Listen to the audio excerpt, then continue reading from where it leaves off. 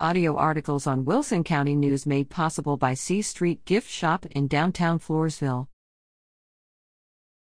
Brahmas beat the Bulldogs.